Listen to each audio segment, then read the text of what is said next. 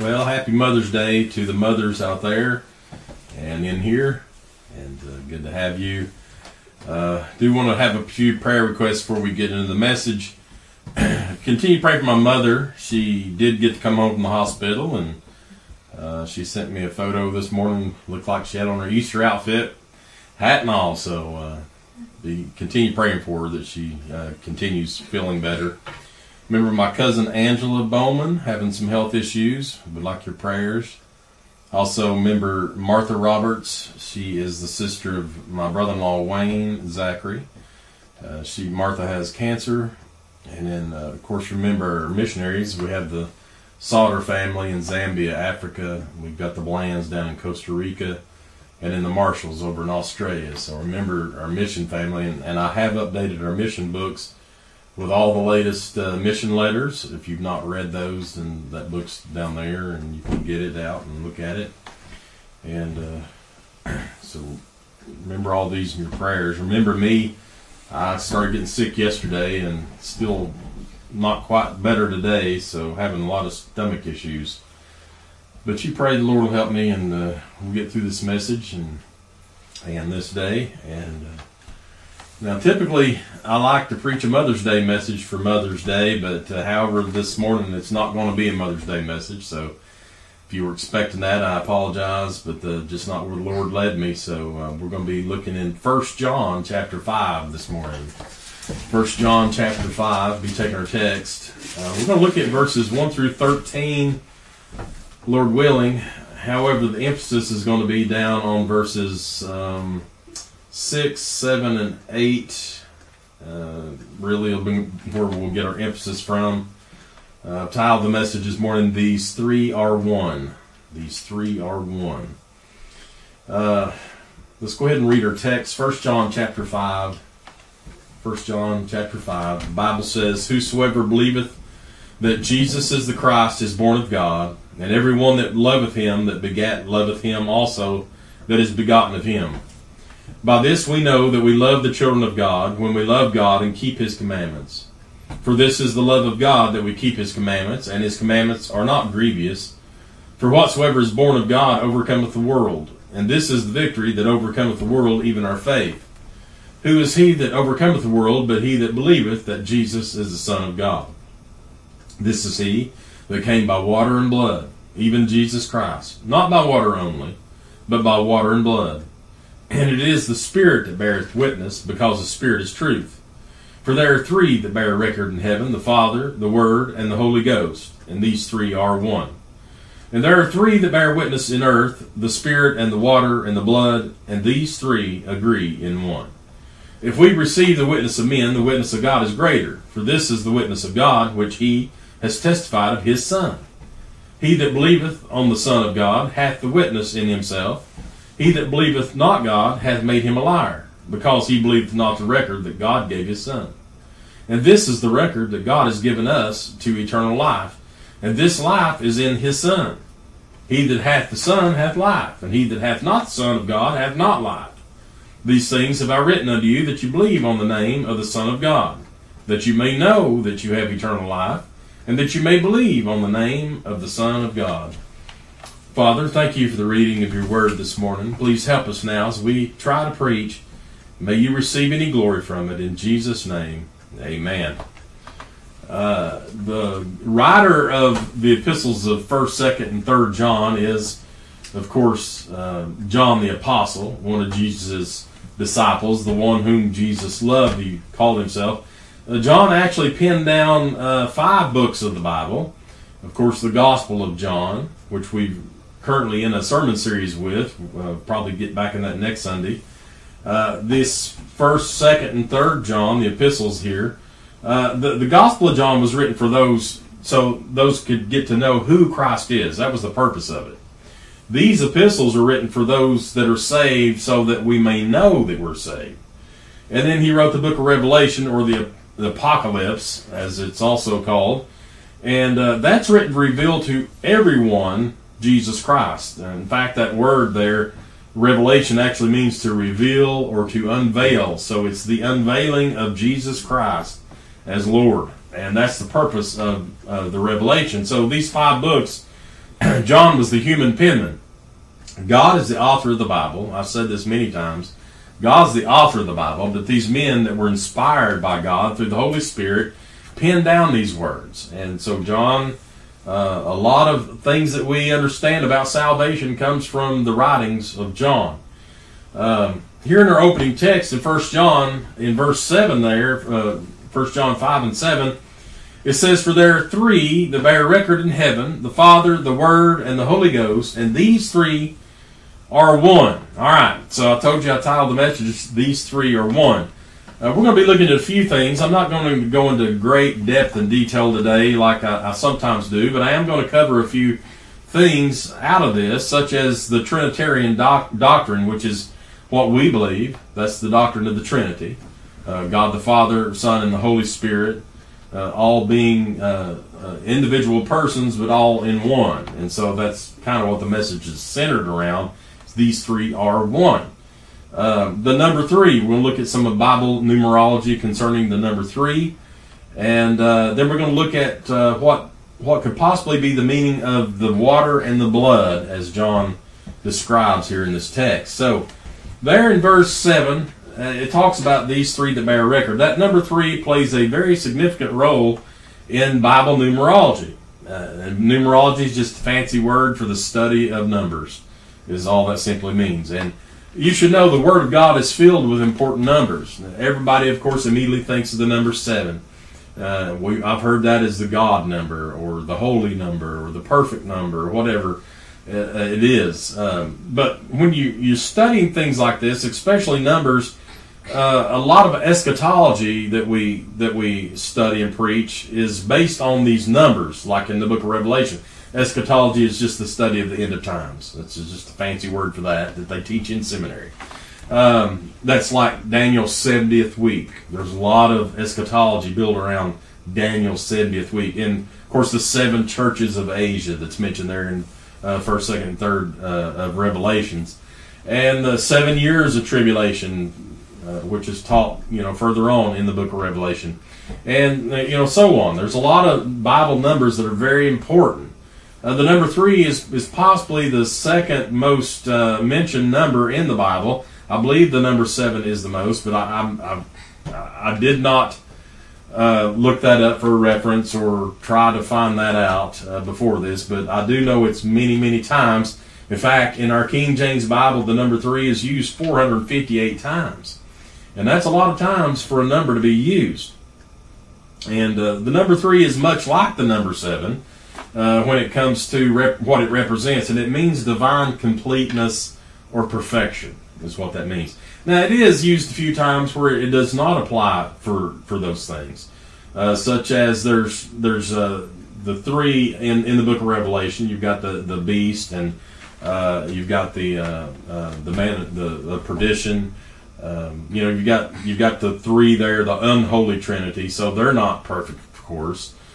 However, the number 3, there's some familiar things that you probably immediately think of when you think of 3 days. That's usually what most people think of. Like the 3 Hebrew children, Hananiah, Mishael and Azariah. Shadrach, Meshach, and Abednego is what their names were changed to when they were in Babylonian captivity. But there were 3 Hebrew children. And of course, if you throw Daniel in there, there was 4, but the Bible talks about the 3 Hebrew children. And then Daniel praying 3 times a day. We know that he went up there and opened up his window and toward the east there, and he prayed 3 times a day. Adam had 3 sons, Cain, Abel, and Seth. Noah had 3 sons, Shem, Ham, and Japheth. Job had 3 daughters. There were 3 patriarchs, Abraham, Isaac, and Jacob. We always think of those in 3s. Jonah was in the belly of the fish for how long? 3 days and 3 nights. Jesus, as a boy, he was missing when they were coming back, and they were looking for him. How long was he missing? For 3 days. Jesus was tempted in the wilderness how many times? 3 times. Peter denied Jesus how many times? 3 times. That may be perhaps one of the most remembered 3s in the Bible. Of course, Jesus was crucified in the 3rd hour. Jesus arose in how many days? 3. That's probably the very most thought of number 3 in the Bible. And in Paul was blinded for 3 days after on that road to Damascus when the Lord blinded him there, and he was blind for 3 days. And we could go on and on and on examining all the instances in the Bible where the number 3 is mentioned, but not only do we find actually the number 3 mentioned, but we also find things that are in threes, groups of threes. For instance, in Isaiah chapter 6 and verse 3, the Bible says, "And one cried unto another and said, Holy, holy, holy is the Lord of hosts. The whole earth is full of his glory." There's songs, hymns written about that. Holy, holy, holy Lord God Almighty. And so that's instance of a 3 that's there. And like I've often said, when you see things repeated in the Bible, God's trying to get our attention. So pay close attention when you see repetition. And these 3s are important. 1 Samuel 3 and 8, the Lord was calling Samuel, and the Bible says, "And the Lord called Samuel again the 3rd time. And he arose and went to Eli and said, Here am I, for thou didst call me. And Eli perceived that the Lord had called the child." So that's another instance of things being repeated, when the Lord repeated calling him. In Matthew chapter 26 and verse 44, this was right before Jesus was betrayed and was taken down and crucified. As the Bible says, "And he left them, and he went away again and prayed the 3rd time, saying the same words." Now remember, that's in the Garden of Gethsemane. And he told his disciples to sit here and wait and watch for him. And they kept falling asleep. Well, 3 times he went to check on them, and they were asleep. And so the 3rd and final time was when he went and he prayed, and then the next thing we know, they came to take him. And so 3, of course, is mentioned many other times, but we're not going to cover all those today. Verse 7 of our text in 1 John 5 and 7, the Bible says, "For there are 3 that bear record in heaven, the Father, the Word, and the Holy Ghost, and these 3 are one." Now, these are really very important passages of Scripture, for in these we can verify the doctrine of the Trinity. While the word Trinity will not be found in your Bible, it's not in there. It's a word that's used to mean something, or to reference something, such as I told you about eschatology and numerology. Those words are not in the Bible either, but they're Bible doctrine in its teaching and studying of things in the Bible. Well, the Trinity is very similar to that. While the word is not there, the teaching of it is in the Bible. And many false religions do not accept that. There's a lot of people today that are after the doctrine of the Trinity and claim that people like us, Baptists, which are Trinitarians in most Baptist churches, there may be some that's not, I don't know, but I do know that there's an attack on anybody that believes in the doctrine of the Trinity. And they claim, well, that's not even biblical. That's not in the Bible. It's not found in there. You won't find it anywhere. There's only one God. And I'm not denying that. There is only one God. But He's God. He's 3 in 1.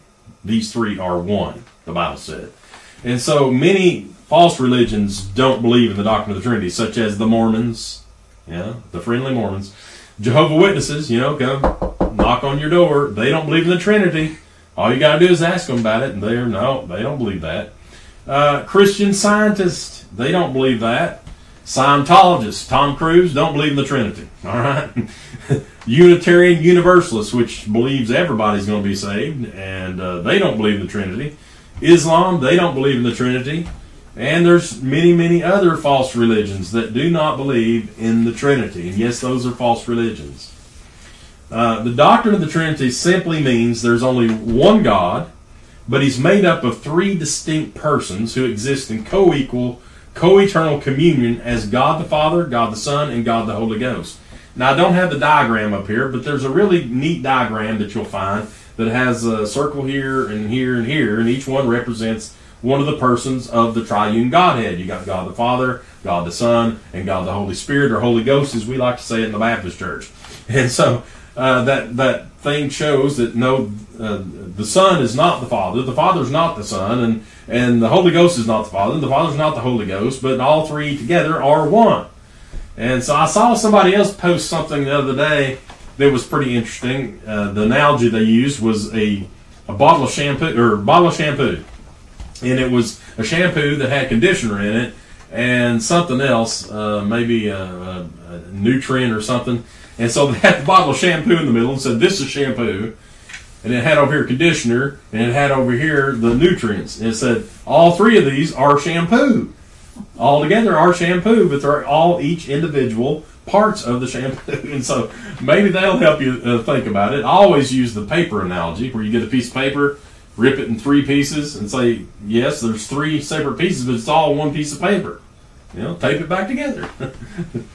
But anyway, so all these are they're persons who are distinct persons of the triune Godhead, or the Trinity, and they exist in co-equal, co-eternal communion, God the Father, God the Son, and God the Holy Ghost. Now, we certainly find John writing down about all three members of the triune Godhead, and he declares that all three are one.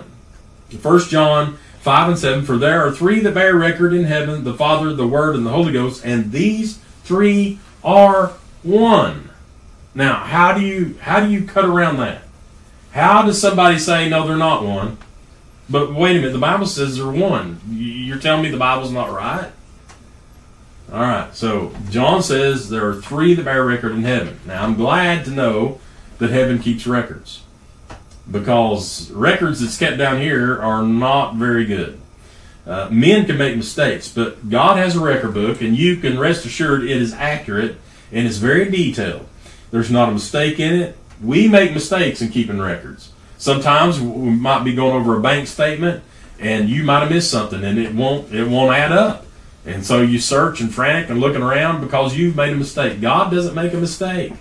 The IRS can go and audit God's records at any time, and they're not going to find a mistake in His records or a discrepancy. Well, wait a minute. I'll take that back. The IRS won't be in heaven because there's no sin in heaven. So, all right. So heaven's record book is triple checked by the Father, the Word, and which is another name for the Son. The Word, we know that. John wrote in John 1 and 14, "And the Word was made flesh and dwelled among us, and we beheld His glory, and the glory as of the only begotten of the Father, full of grace and truth."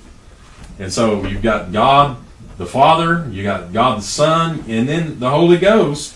Lastly, all three of them agree because the Bible says they are one. The bottle of shampoo is not going to disagree with itself, is it? God's not disagreeing with Himself. And so all three are one. And so what's good about all that? Why make such a big deal out of it? Well, everything is a big deal when it comes to all three of these being one. For example, God the Father.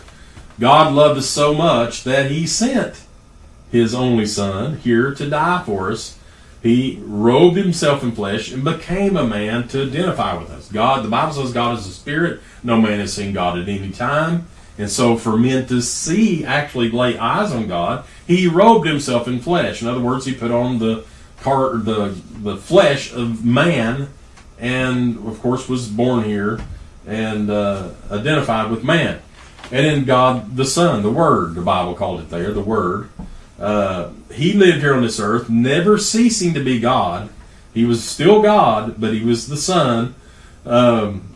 But He also never ceased to be man, and He was sinless. He's the only man to be able to live here on this earth and still remain sinless. The Bible says God cannot lie. We know that God can't sin. So Jesus Christ, in the form of a man, even though He was God, He still was able to be tempted, yet He never gave Him the temptation because He's perfect. He's God. And of course, God the Holy Ghost. He manifests Himself within each believer to guide us and to comfort us, to teach us, and to seal us. The Bible says we're sealed unto the day of redemption, and the Holy Spirit's the one that does that. He perfects us until we reach heaven. You remember when Jesus, after He had that Last Supper there with His disciples, and they went out, and He started explaining to them, "I'm going to send you another Comforter. He'll come in my place. He's going to come here to comfort you, to teach you, to guide you, to put you in remembrance of." All these things, that's what the Holy Spirit does for us. The Holy Spirit convicts us, convinces us we're lost, sinner, and convinces us we need to be saved. So we come under conviction through the Holy Spirit. Now, I don't know about you, but I consider that all good things come in three. Now look at the next verse there. 1 John 5 and 8.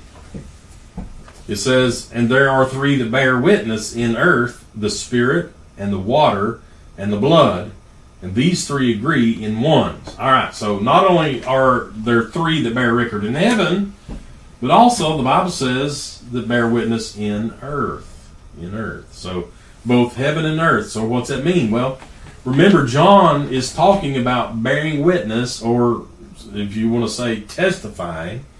So when you bear witness to something, that means you testify of what you saw. You personally saw it. So you testified of it. You bear witness of that. And so they are bearing witness to what they saw in Jesus Christ.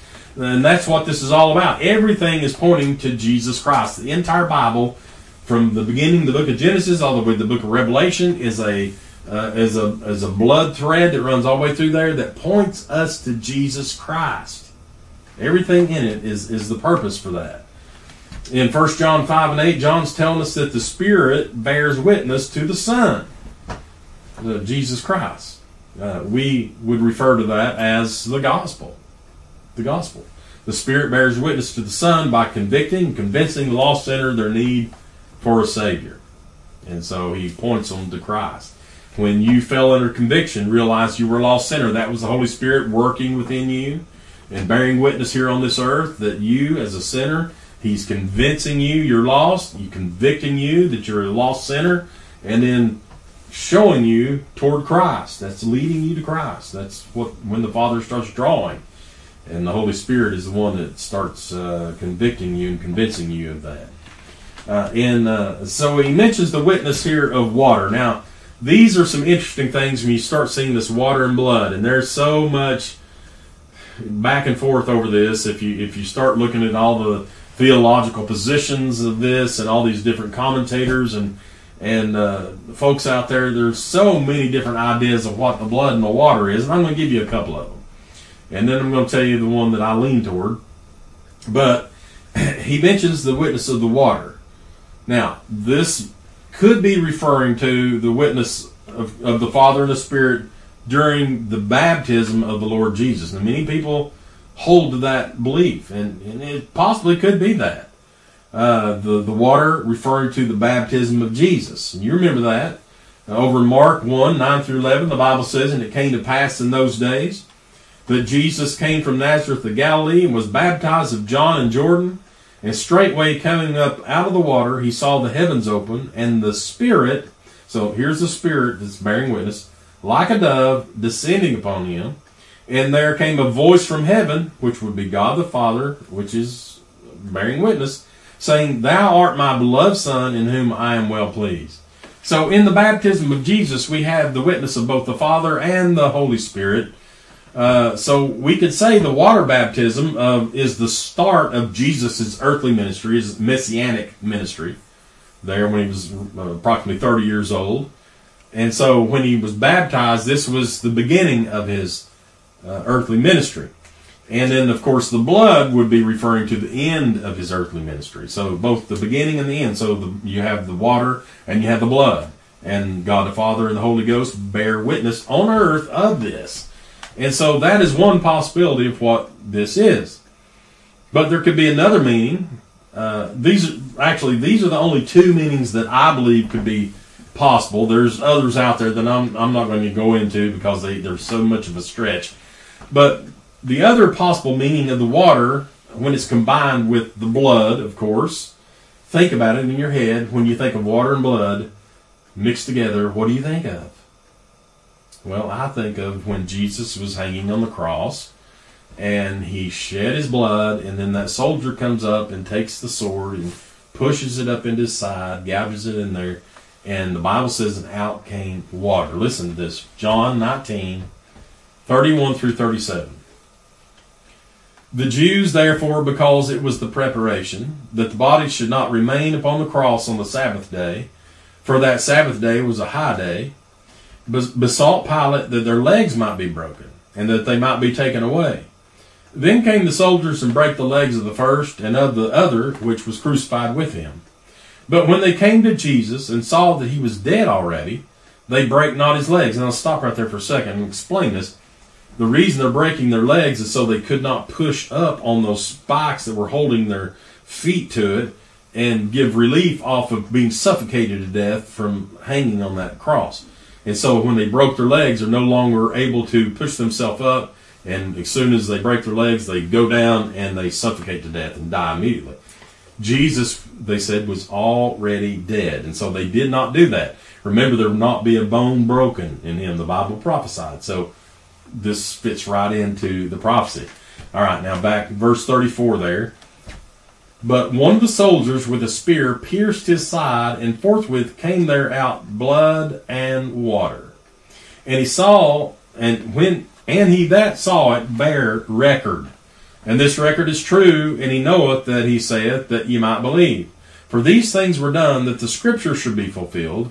A bone of him shall not be broken. And again another scripture saith, they shall look on him whom they pierced. So, I'm really not smart enough to tell you dogmatically that this is what John's referring to, or if it's the baptism that he's referring to.